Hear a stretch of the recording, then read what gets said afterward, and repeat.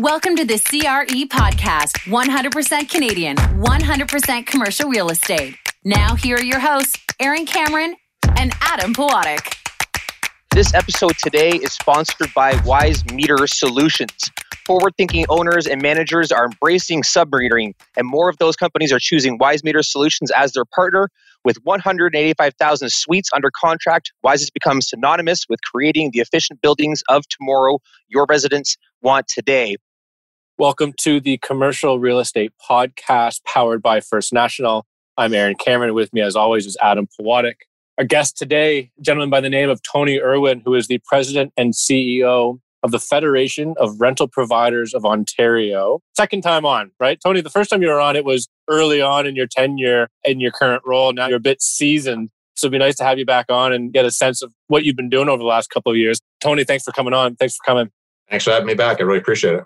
You know, we usually do a history with our guests of what your past was and what your career trajectory was, but we've kind of done that. So I think maybe in the show notes, we'll put a link to the previous episode. And Sure. If people want to go back, they can go. But let's just jump right in to where you are, you know, just at least to set the stage. Let's give new listeners or listeners that maybe don't recall, what is FRPO? What's their purpose? And what have you been doing over the last couple of months? So FRPO, just for anyone who doesn't know, the largest advocate for quality rental housing in the province, established in 1985. 2,200 members who represent about 350,000 rental units across the province. Our membership is comprised of those who own, build, manage, finance, supply, and service rental housing. So we're sort of the leading voice for quality rental housing in the province of Ontario.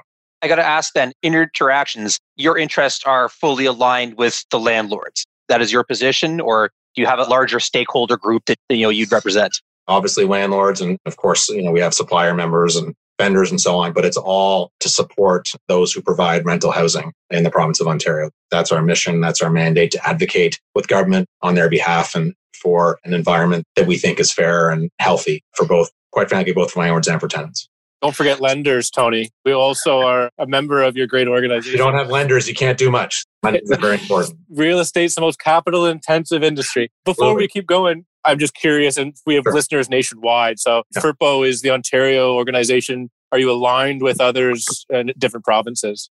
Great question. FRPO, certainly we do have relationships with many other associations. Unlike some other organizations, we're not a chapter model system. So we have members who are individual landlords. But of course, there are regional associations dotted around the province. And so there are several that we work closely with in different regions, who some have been very long established in places like Waterloo, London, Hamilton, Eastern Ontario. For example, of course, Toronto has its own association as well. So we work very closely with those associations. Many of their members would be ours too, but some would not. And then there are others who I do travel to, and we could do that kind of thing. I would travel around the different communities who would invite me, local associations. I would come and speak to them and meet their members and talk to them about what we're sort of working on. And that's part outreach, part membership recruitment, that sort of thing. Nationally, though, we do work with many other provincial associations. So there is a federal association, the Canadian Federation of Apartment Associations, that I'm privileged to serve on the board of that group based in Ottawa, who advocates nationally on behalf of landlords, landlord associations, and individuals who join them. A variety of national issues that you can appreciate: taxation, environmental initiatives, green programs. There are a lot of areas that we know that housing is a provincial jurisdiction primarily, but there are issues federal government gets involved in that is important for our members too. And then through that, I do have involvement with, as FRPO does, with many of the provincial associations that exist in different provinces, Nova Scotia, BC, Saskatchewan, Manitoba, who are active, and we engage with them and exchange information and so on. It's a pretty good, very robust system of apartment associations across the country. And one more question before we move into some of the initiatives that you've been working on. Clearly, you represent the landlords, but there must be some alignment with tenant associations as well, because they go hand in hand. Maybe just talk about, what that dynamic looks like. They do. That's a trickier conversation. I admittedly don't spend a lot of time with tenant organizations and groups. It happens usually in green rooms, when we could be in green rooms before going on programs or interviews, or perhaps at Queen's Park at a committee. It's something that I never like to taint all of one thing with the same brush. I sort of say that, but certainly recently we have been experiencing quite an escalation of activity we're seeing from some of these groups. And that has involved things like protesting at private residences of our members, protesting at offices of our members, doing things that I would suggest go far beyond what I think is acceptable in terms of peaceful protest. That's certainly something that it's concerning to us. We understand that the landlord-tenant relationship is a somewhat adversarial one. I wish it wasn't as much as it is, but that predates long before I've arrived in this role. But certainly those kinds of activities, there are places to protest and places not to. And Mayor Tory had his condo protested as well. So, those are things that sort of are part of the at play in more recent times in terms of the relationship. I would prefer not to see happening, and perhaps some outreach needs to happen there, but it's definitely something that we're watching closely.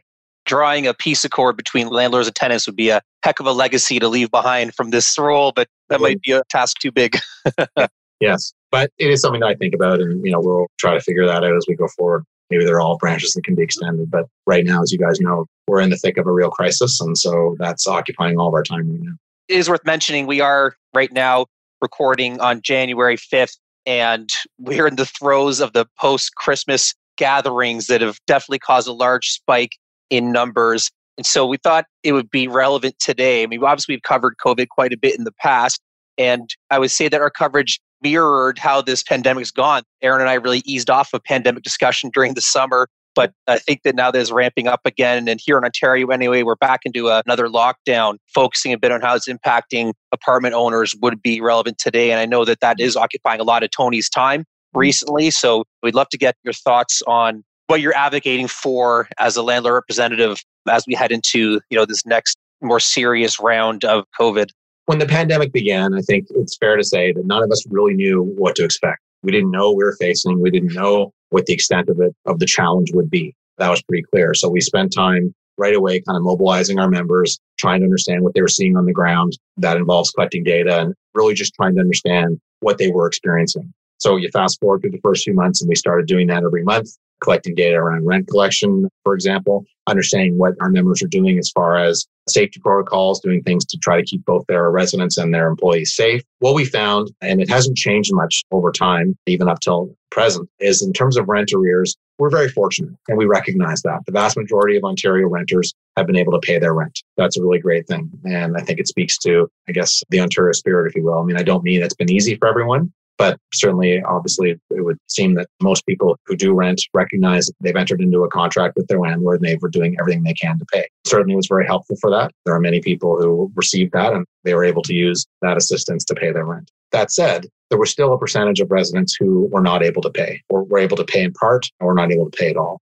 People would ask me, what's a normal month look like pre-pandemic? Well, pre-pandemic, probably wouldn't surprise you guys to know that probably 98% or so, depending on the building, the portfolio, the location. But the vast, vast majority of rent is paid in full every month. That's the kind of business that this is. Yes, there are always exceptions, and there are always people who can't or don't for one reason or another. But the vast majority of residents pay their rent. That's the scene set sort of before the pandemic. So now, we do have probably somewhere around 3 to 4% rent that's not being paid. That's the total sort of arrears amount each month. And on its face, doesn't seem like a big number. And compared to many other industries, it's not. But it is still a number. It's double, right, Tony? I mean, if you think about it in that perspective. Yeah, absolutely. So that still is an impact. And we, again, recognizing that early on, our mission really was to work with our members, and in turn, our members work with their residents to ensure that they had as much information as possible about the pandemic. In fact, a lot of members turned some of their staff into kind of, I would say, their role became one of guidance and helping residents apply for government assistance. We know that applying for things with government is never easy or straightforward. It's quite complicated sometimes. So actually having, whether it was leasing agents or others whose normal roles were kind of changing for obvious reasons, would actually, for a period of time, would transition into helping residents actually navigate that process. So providing information, ensuring that those who could get help were getting it, knew where to go to get it, and really just trying to sort of do all we could do to heed the calls of whether it be the Prime Minister, the Premier, Mayor Tory, and others, when they said, or Minister Clark, be flexible, be compassionate, do everything you can to work with the residents. We've been doing that, and we continue to do that as time goes on. And what we've seen since is remarkable stories of our members going above and beyond, whether it's getting groceries, getting prescriptions, offering payment plans, deferring rent, all those things that you've probably heard about. All of that was going on. And we also established an emergency measures working group within FRPO. So that's getting members together who would have meetings. I think originally it was weekly, then it was bi-weekly. Now I think it's monthly, to share best practices. What are you seeing in your buildings? What are you seeing on the ground? Are there things we can learn from, or ideas we can share collectively? as an industry that will help us help our residents and help our staff and our frontline workers who put themselves out there day after day to ensure that buildings are safe and clean. So it's doing all of that. It's really coming together. And I was very heartened by what I saw then and what I continue to see, which is an industry that has come together, recognizes that this is a crisis. You guys have been around the industry longer than I. It's not the first time there's been a crisis and it won't be the last, but this is a big one. But coming together and really trying to work hard for the collective good. And, it's not perfect. We're not perfect, but I think we've worked really hard to try to be as understanding as we can and be as helpful as we can to people in what is obviously a very stressful and unprecedented time we're all in. So you mentioned rent arrears, and I don't want to sound cold about it, but maybe that's the way it's got to be expressed. But Aaron and I are lenders, and so we think about debt, and landlords are now in a position where they are holding effectively quite a bit of debt on behalf of a lot of tenants. Aaron and I, of course, are blessed in the fact that we have a lot of security for our debt, personal guarantees and against property. But in this case, you have a large pool of debt secured against not a whole lot. Is there concerns for the landlords that a significant portion of these arrears will not be repaid at all ever?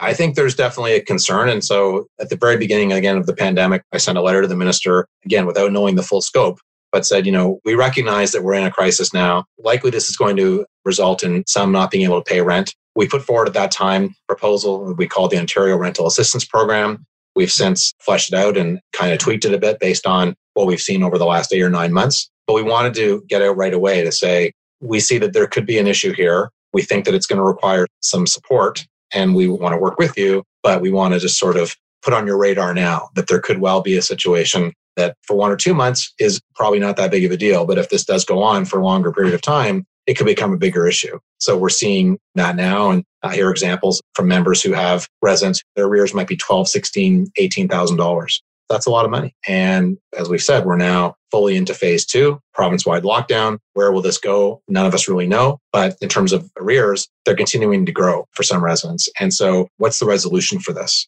We're not, as an industry, looking to get into sort of a period of mass evictions. That's not at all what we want. But there's got to be some kind of resolution to arrears of this magnitude.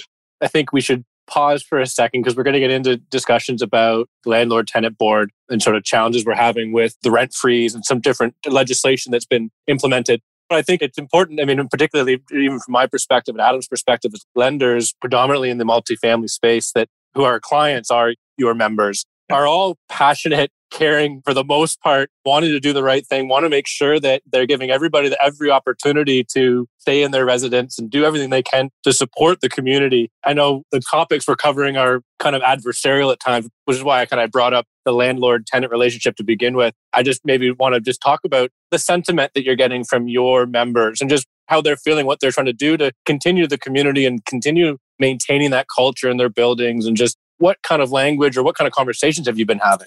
What I hear from my members is, for sure, there is some frustration, definitely around whether it be some of the activities I was referencing earlier, around some of the kind of protesting and strikes and some of the coverage around the board. And I guess we know we're a vilified industry. We know that that's the case. But certainly I hear from members who feel like we really feel like we're really going above and beyond, that it's not that you need to pass on the back, but yet we still seem to be painted in this brush of we're still the evil, bad landlords. And I think there are certainly some who feel like that's really misplaced right now. It doesn't mean there aren't people who are having challenges. And as you both know, I don't represent every landlord in the province, so I can't speak to every circumstance or every example. But as it relates to our members, I think they really feel like they are doing what's been asked of us and beyond that. But in terms of what we've been specifically sort of called upon by government to do, I think we would have done it anyway. But doing that and more, and really trying to do our part to continue to provide quality rental housing, continue to provide roofs over people's heads. Security of housing is so important, and we all know that. We don't want people to feel like that's a jeopardy or a risk. But it doesn't mean that there aren't issues for rental housing providers as well, as you both know. In terms of increasing, escalating costs, doing things we weren't doing before, having rent frozen, having tenants who can't pay. The dynamics, as you know, are different. The economics are different, whether you have a duplex or a few units versus whether you have several thousand. And you might have an ability to you might be able to better manage some of these challenges if you have a larger portfolio or a different type of mix of portfolio than if you have a small one. And I do hear from small landlords who say the whole conversation that occurred several months ago around, the banks are deferring mortgage payments. Well, they weren't giving mortgage holidays, but there was a perception I was asked a lot. Well, you guys are good. the banks are deferring mortgage payments. I said, well, do you understand how that really works? They're adding it on to the end. They're not taking an eraser and rubbing it off the board entirely. That payment will come due. It's just not coming due now, but it's going to come due later. So very mindful that a lot of people are in difficult circumstances, but so are we to some extent. And it affects different members differently. As you know, different landlords have different circumstances. But for some, it's been a real struggle and there's a real risk of losing their property and or a risk of them saying, I don't want to be in this business anymore. I just can't do it. I'm not able to, or it's not something that works for me anymore. Those are very real challenges that we're facing. And the conversations we have, though, are still around, going to continue to do everything we're doing, really hope that we're able to get through this, that the economy will start to turn around. And as for arrears, that there will be some kind of solution, perhaps, that will help us address the most significant cases, which I would suggest in a percentage terms is a very small percentage of residents, as I've spoken to, but it's still an issue. The sort of suggestion that we should just be able to absorb that. Well, that's not realistic. That can't be the answer. The answer has to be perhaps one of working together and involving a solution that involves both rental housing providers and government and tenant, but perhaps some kind of solution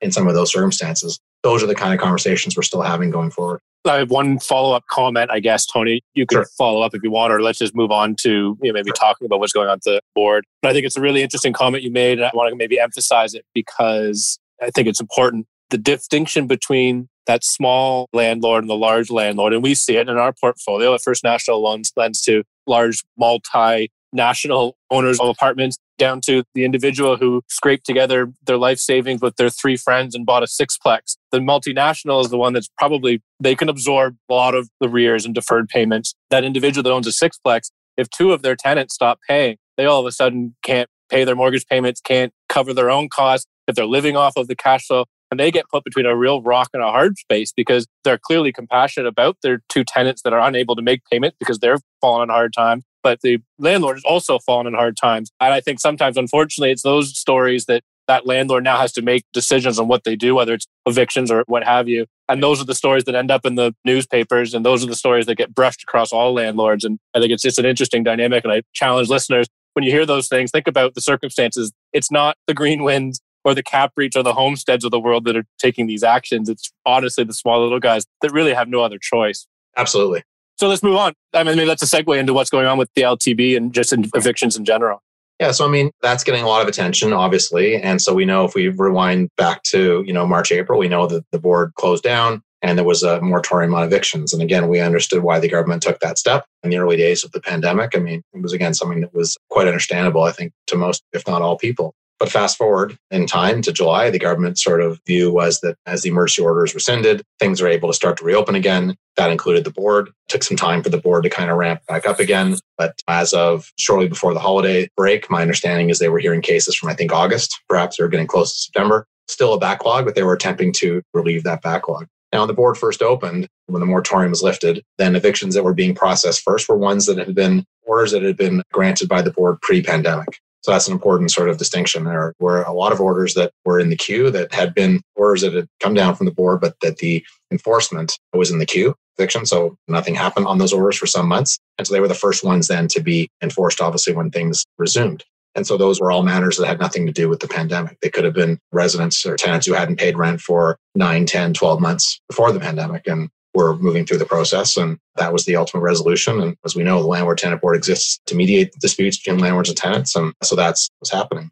We've moved through that, and we're, as I understand it now, the board is working on hearing cases that are, again, now during the pandemic. And as I said earlier, we're not looking for, it is not our desire or intent to see mass evictions, but it is our system in terms of part of rent control's system or part of our rental ecosystem in the province is a landlord-tenant board. It does exist for these disputes. And while the mass majority of hearings do relate to non-payment of rent, there are other cases that go to the board for other things. And so I think our view is that process does need to be there and it needs to be available and for cases to go forward. And I think, though, even within that, I talked to many members who are saying, we're not moving on that. We're not moving on anybody right now. We're not issuing N4s. We're not issuing L1s. We're not interested in doing that. Again, it doesn't mean that no one is. Obviously, I'm sure you've seen some of the coverage in the media around virtual hearings and some of the challenges that have perhaps been encountered there. But many of our members are not doing it at all. They are continuing to, the payment plan with their tenant might be $50, $100 a month. That's still the plan.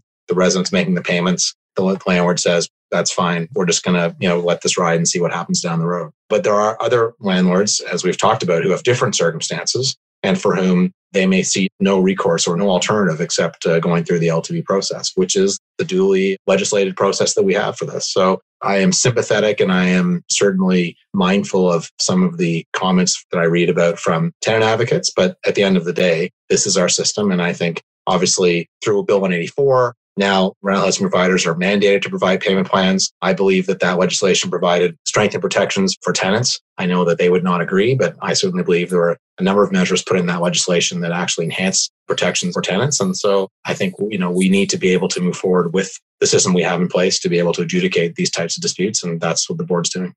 Yeah, of course, it is worth mentioning that bad tenants are going to exist before the pandemic, during the pandemic, and after the pandemic. And dealing with that's definitely been hampered. But there's not really room for nuance in terms of COVID solutions. Everything tends to be a blunt force instrument. We've talked quite a bit about the financial impact of COVID, which is universal and a major issue. But there's, of course, the health aspect too. In Ontario, we're hitting record highs now of outbreaks. These people all live somewhere, and a bunch of them are going to be in apartments. What are your members doing where they have had an actual COVID outbreak in a building? Does it look like a scene from a biohazard movie with helicopters flying over and airlocks in between the front door and all the units? What do you actually do if there's a COVID outbreak in your building? I think that haven't been involved in many conversations. I did hear over the holidays of an outbreak in one of our members' buildings in London. I do know that obviously there are cases occurring. Pretty reasonable to assume that would be the case. I know that, first of all, of course, you're in touch with your public health units and you're really taking correction and guidance from them in terms of what to do. Through our emergency measures working group, came up with a guide, sort of best practices, a new resource for our members that we put out. I think it's 176 pages that covers all manner of different aspects of property management, building operations, everything you can imagine. And of course, there are all of these sort of informations that we receive from different public health units around what you do, around all the PPE, around all the different sanitation you need to do. But in terms of whether someone tests positive, then the health unit is in contact with the individual and they are the ones who are driving what needs to happen. Outbreaks, of course, I presume are a little bit of a different matter, but I've really not been involved. What I referenced is the first one I've heard about in one of our members' buildings, and it only just happened over the holidays. So the information that I got was we really need to continue to ensure that we educate our members and residents on what you need to do to be able to obviously keep yourself safe and healthy. So in terms of all the messaging we're hearing from government around no social gatherings and around keeping physical distance and washing your hands and all those things, the same information that applies to us applies to our residents in our buildings. We just have to be doing all we can to continue to communicate that information, continue to do everything we do to keep our buildings as clean and safe as we can. And then it's really down to individuals and really just hoping that everyone does what they're supposed to do. But obviously, based on the cases, we know that perhaps that's not going as smoothly as we like it to.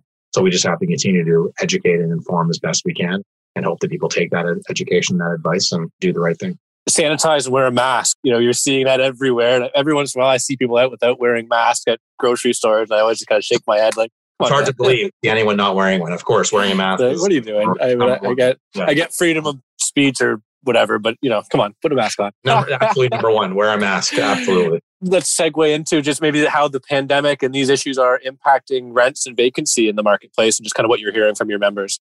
Right. So I think for 2020, we're expecting sort of a province-wide vacancy rate of about 3%. That's up from, say, about 2% in 2019. So we know that a healthy rental market is considered to be absolute minimum 3% vacancy. So that's what we're sort of working with Urban Nation, what we're sort of expecting to see. And then, within that, there are obviously some regional kind of disparities, if you will. Toronto is kind of, and I wouldn't say Toronto, it's really downtown is really driving sort of 4 to 4.5% vacancy rate. GTA more like 3 to 3.5%. Most other regions are pretty unchanged, pretty flat from where they were. So markets like London and Kingston were tight before. They're still tight now. There hasn't been a lot of change in those markets. And in fact, I think might even be tighter because I think there are some who, of course, have sort of decided or concluded that in the new sort of working from home reality that they don't necessarily need to be living where they were. And they can now go live somewhere else because as long as they have an internet connection and a computer, you can maybe work from a different place. So in fact, I think we maybe are probably seeing people moving out of the city, perhaps. I don't have any data to say exactly how that's going, but I think we just know anecdotally that it is happening to some extent. So some of those outer,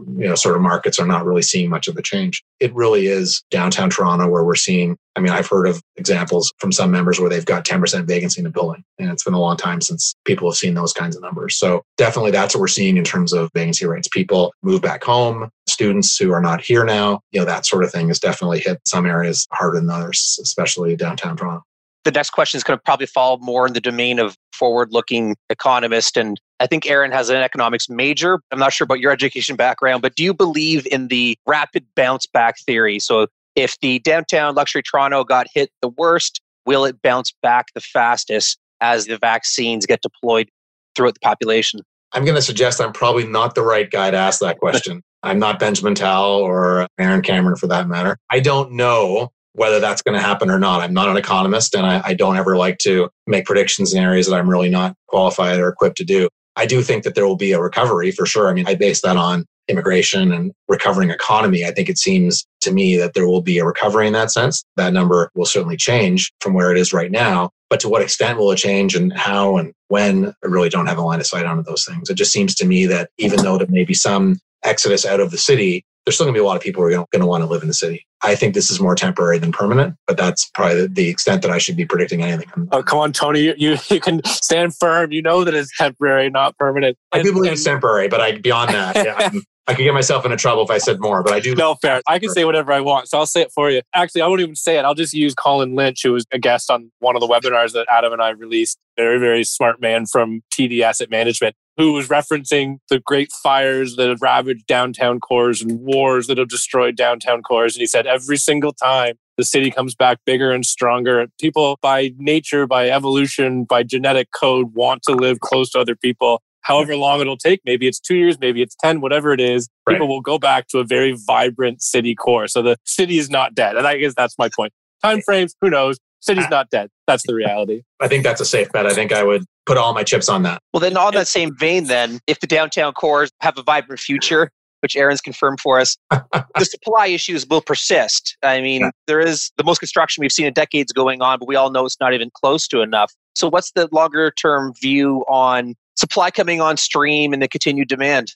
I've been asked a few times lately, are members still building and kind of what's their outlook? And the short answer is yes, they still are and still want to be. I have no doubt that some projects have slowed or there have been obviously issues related to the pandemic that might be delaying some things for, I'm sure, obvious reasons. But the bottom line is we do have members, of course, who still want to build. We have a big need for supply. And so conversations we were having sort of, in fact, right before the pandemic began, we had a report from Urban Nation that then got held for a while. And eventually I said, we've got to just get this thing out there, even if only 6 people read it. Otherwise, it becomes completely stale dated. So we put it out in July. But that was a report that we asked them to do to look at to further our idea around unicorn sites. And so that's the whole notion of there are numerous sites. I think the Urban Nation report cites over 900 sort of in the GTA. It wasn't a province-wide study. We weren't able to have that wide of a scope, but certainly in the sort of GTHA region, some 900 sites that they identified that they feel could accommodate additional infill development. Now, again, I'm sure there's some sites where for whatever reason it might not work, but the point is, I was asked after I first sort of came out with this kind of idea, well, how many sites are we talking about? Is this a little idea, a medium-sized idea, a big idea?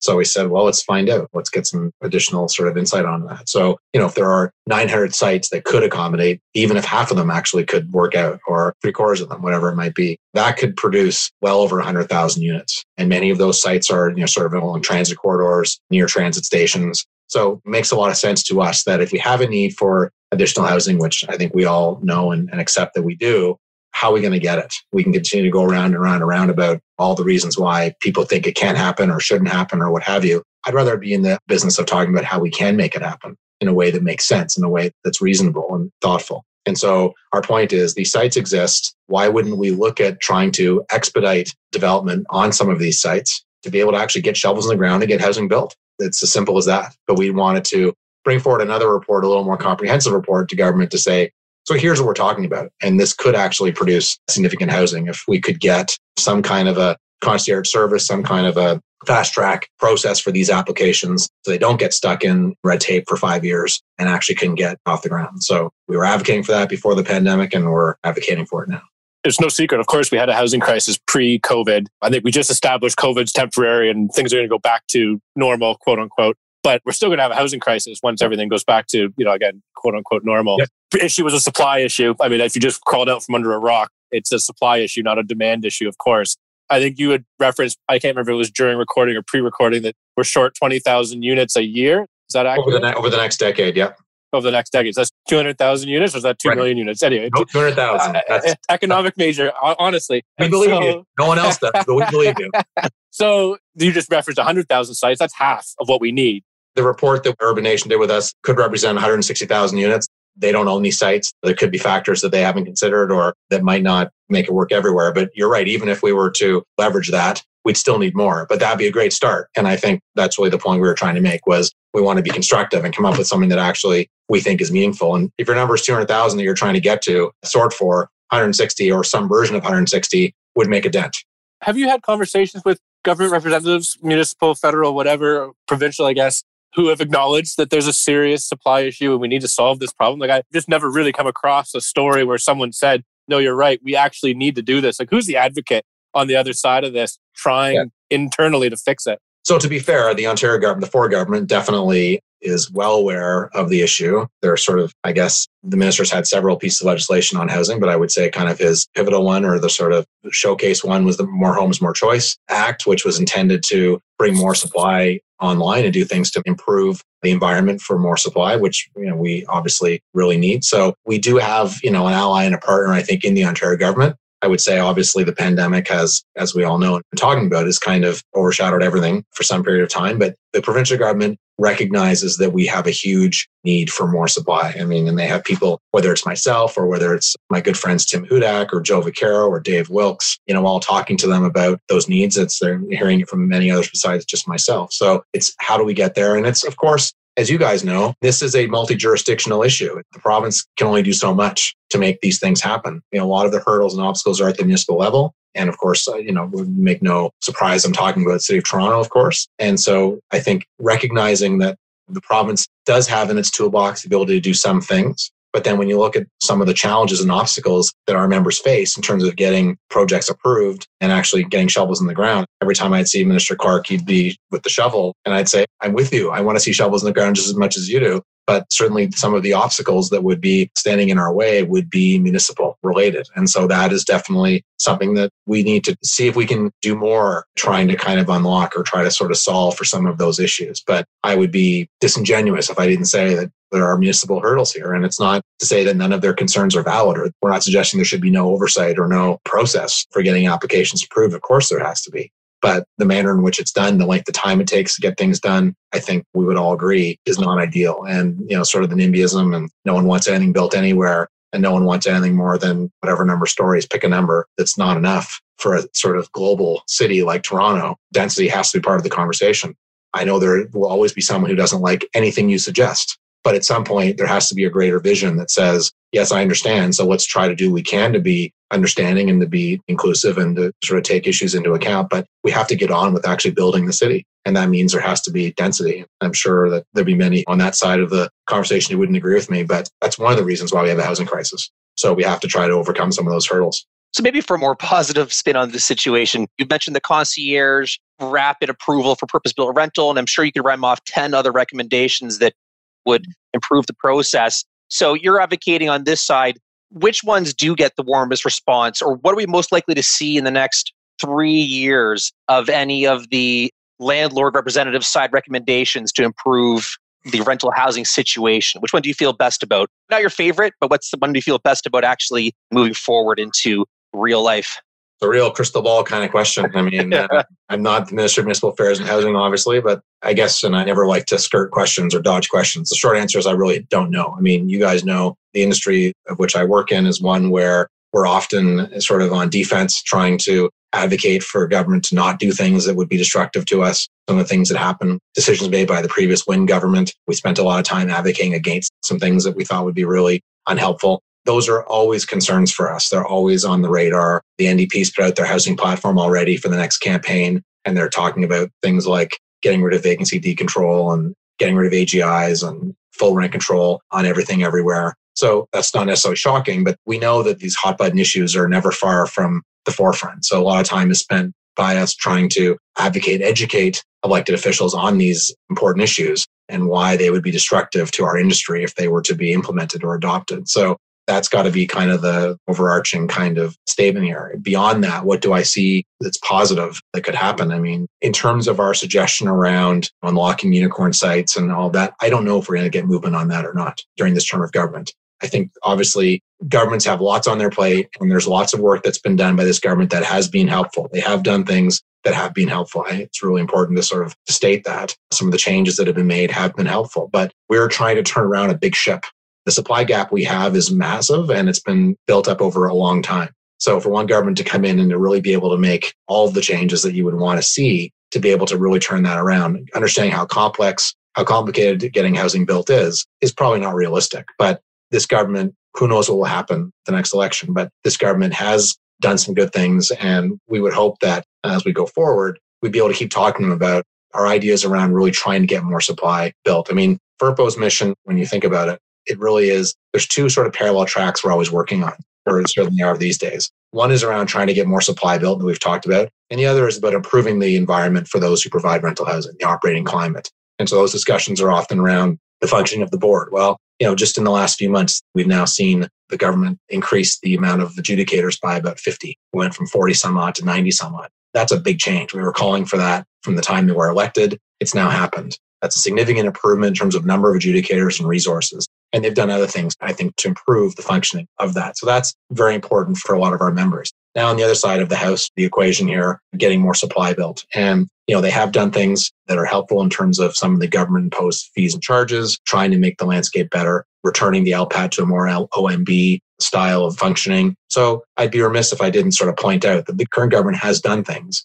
There are many more things that we obviously need to do. But I think a lot of that is, quite frankly, conversations that have to happen sort of even beyond government as a society around, we need to house people. And what's the right way to go about doing that? How does that look going forward in the 21st century? How do we sort of get people to come along some of these ideas that say, we need to get more housing built. Rental is a huge part of the equation. There are a lot of people who rent. It's not the housing of last resort anymore. Like it may have been, maybe there's some who still feel that way, but it simply is not. And as we go forward, there will be more people who will rent by choice. Sure, some rent because buying is unaffordable. And we hear lots of discussions about that from our friends over at Aurea and otherwise. But, we really need to engage in a broader conversation around, we attract people to come to a great country, great region, great city, great province that we live in. We have to house them. And what does that look like? How do we do that? We can't just expect it's going to happen. I always say hope is not a strategy. So what are we going to do? And I think part of that involves a bigger conversation. Yes, affordability is a big issue. We all know that.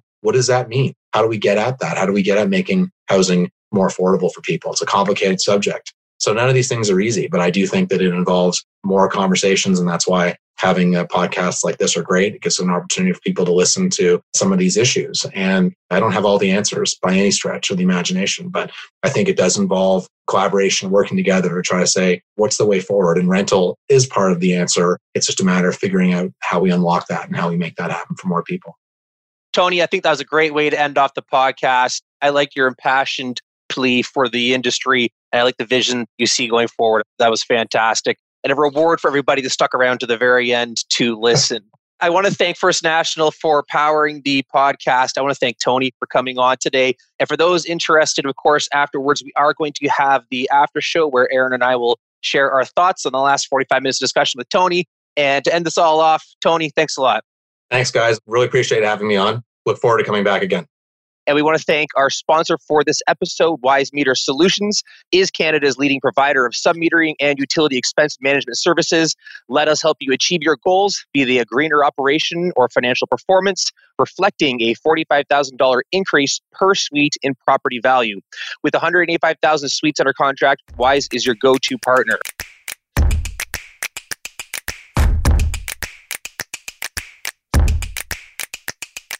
Welcome to the CRE podcast after show where Adam and I blabber on about what we thought about the conversation we just had. Totally honest. I really, really like Tony and he's such a good speaker. And clearly it's a very, very important component of our business. It always makes me a little uncomfortable and he addressed it so eloquently about landlords are vilified. When we have these conversations or we have these themes of a podcast where we're talking about rent freezes being bad and evictions not being able to be done through the landlord tenant, it just sounds like I can just feel this sort of gremlin on the back of my head or on my shoulder just saying like, you're such a, capitalist pig, right? Like you just out there money grabbing. And so I always feel like I need to qualify over and over and over again that we always have the best interests of the tenants in mind, but it is ultimately a for-profit business. And there are tipping points at times where you've got to make the decisions, right? I always struggle with it because it's a really sort of sensitive topic. I'm almost just saying this so that everybody understands. We know and we appreciate how important it is for household security for those people who are residing in the apartments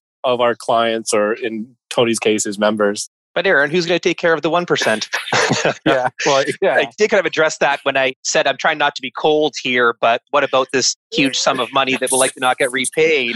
And Tony mentioned, I guess, that issue had been brought up, but politically, that would play pretty badly in the press if the government started reimbursing landlords large checks to cover rent arrears. I mean, I don't fully understand the politics game. Again, you maybe would, because I know you've been involved in politics, but I think that would be a tough one to sell to the public, to reimburse landlords for these rent arrears. But maybe that would happen. Well, now we're digressing because we've had this conversation before, even on an after show, about it really should be about the tenants getting the relationship with the government. And if they can't make the payment, they get some sort of subsidy from the government to allow them to continue to pay their rent. And it works that way. It's not government paying the landlord directly. It's the government paying the tenant, which I guess is kind of what CERB did. But, we're hearing stories about there's, I don't know how many people, but lots and lots of people that took advantage of it that are now getting kind of called back on the CRA saying you didn't deserve the money. And I mean, it's complicated. It's a complicated issue.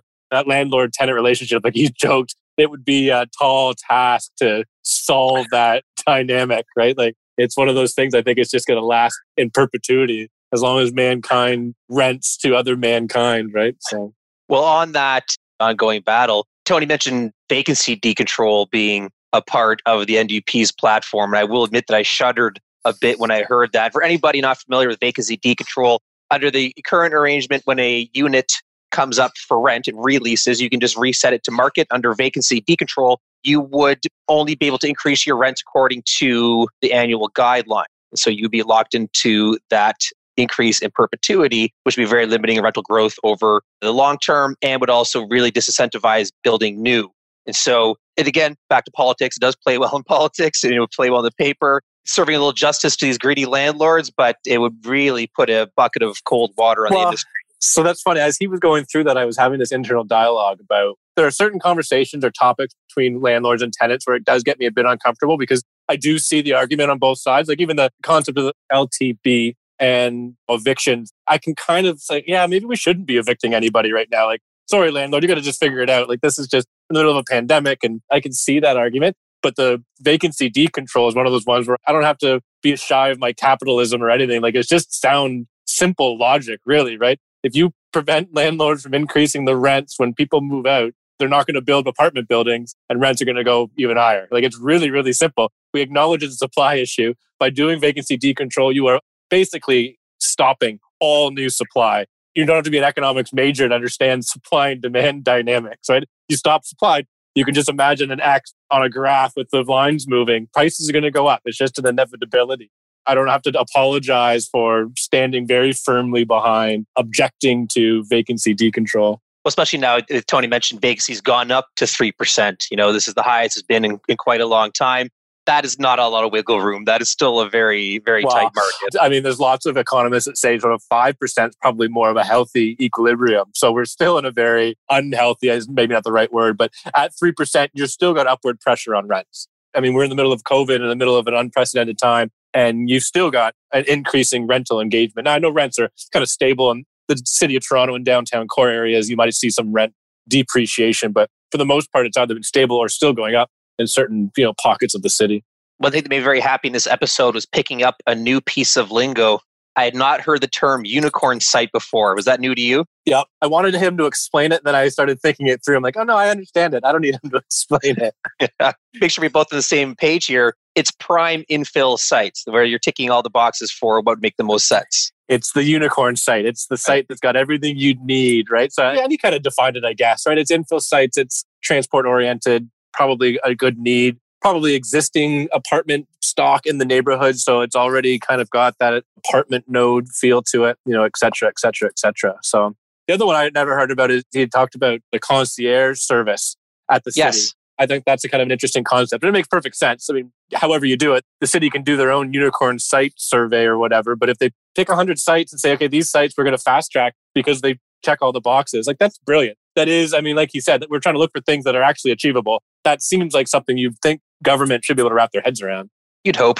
What was the term you used? Something about, hope doesn't get you anywhere or something like Hope's that. not a good strategy. Hope's not a good strategy. Yeah. We asked Tony to end off on a positive note. It was kind of mixed in terms of response, but he did definitely get his positive items. But one thing we didn't discuss is, yes, there are some headwinds in the apartment market, without a doubt, but finance, there's some positive news for apartments right now. The lending environment's never been better, and Aaron and I are proud to be part of it to help support the industry. Yeah, interest rates have never been lower. Hit them while they're hot. If you listen to Benjamin Tall, who's the sort of chief economist at CIBC, he's projecting 1.5% Government of Canada bond at some point in the year 2021. That seems aggressive to me, but today they're 0.4 or 0.3 or hovering in that range. So Benjamin Tall, who's one of the sort of the preeminent economists in our industry, predicting a 100 basis point rise in interest rates over the next 6 to 12 months. Who knows, right? That's crystal ball, but I didn't say it. I'm not prescribing to it. I'm just telling you, there are smart people out there thinking that's what's going to happen. All right. Well, I guess that is everything we have to share in our thoughts for the episode today. I really enjoyed having Tony on. I hope the next time we see him, it's in person, but I guess that's up to the virus, not to me. So we'll see what happens. Thanks again to First National for powering the podcast, and we will see you all next time. Thanks, everybody. Thank you for listening to the CRE podcast. The information from this broadcast is not to be relied upon as financial investing, professional accounting, or legal advice. First National Financial LP holds Financial Services Commission of Ontario license number 10514 and 11252.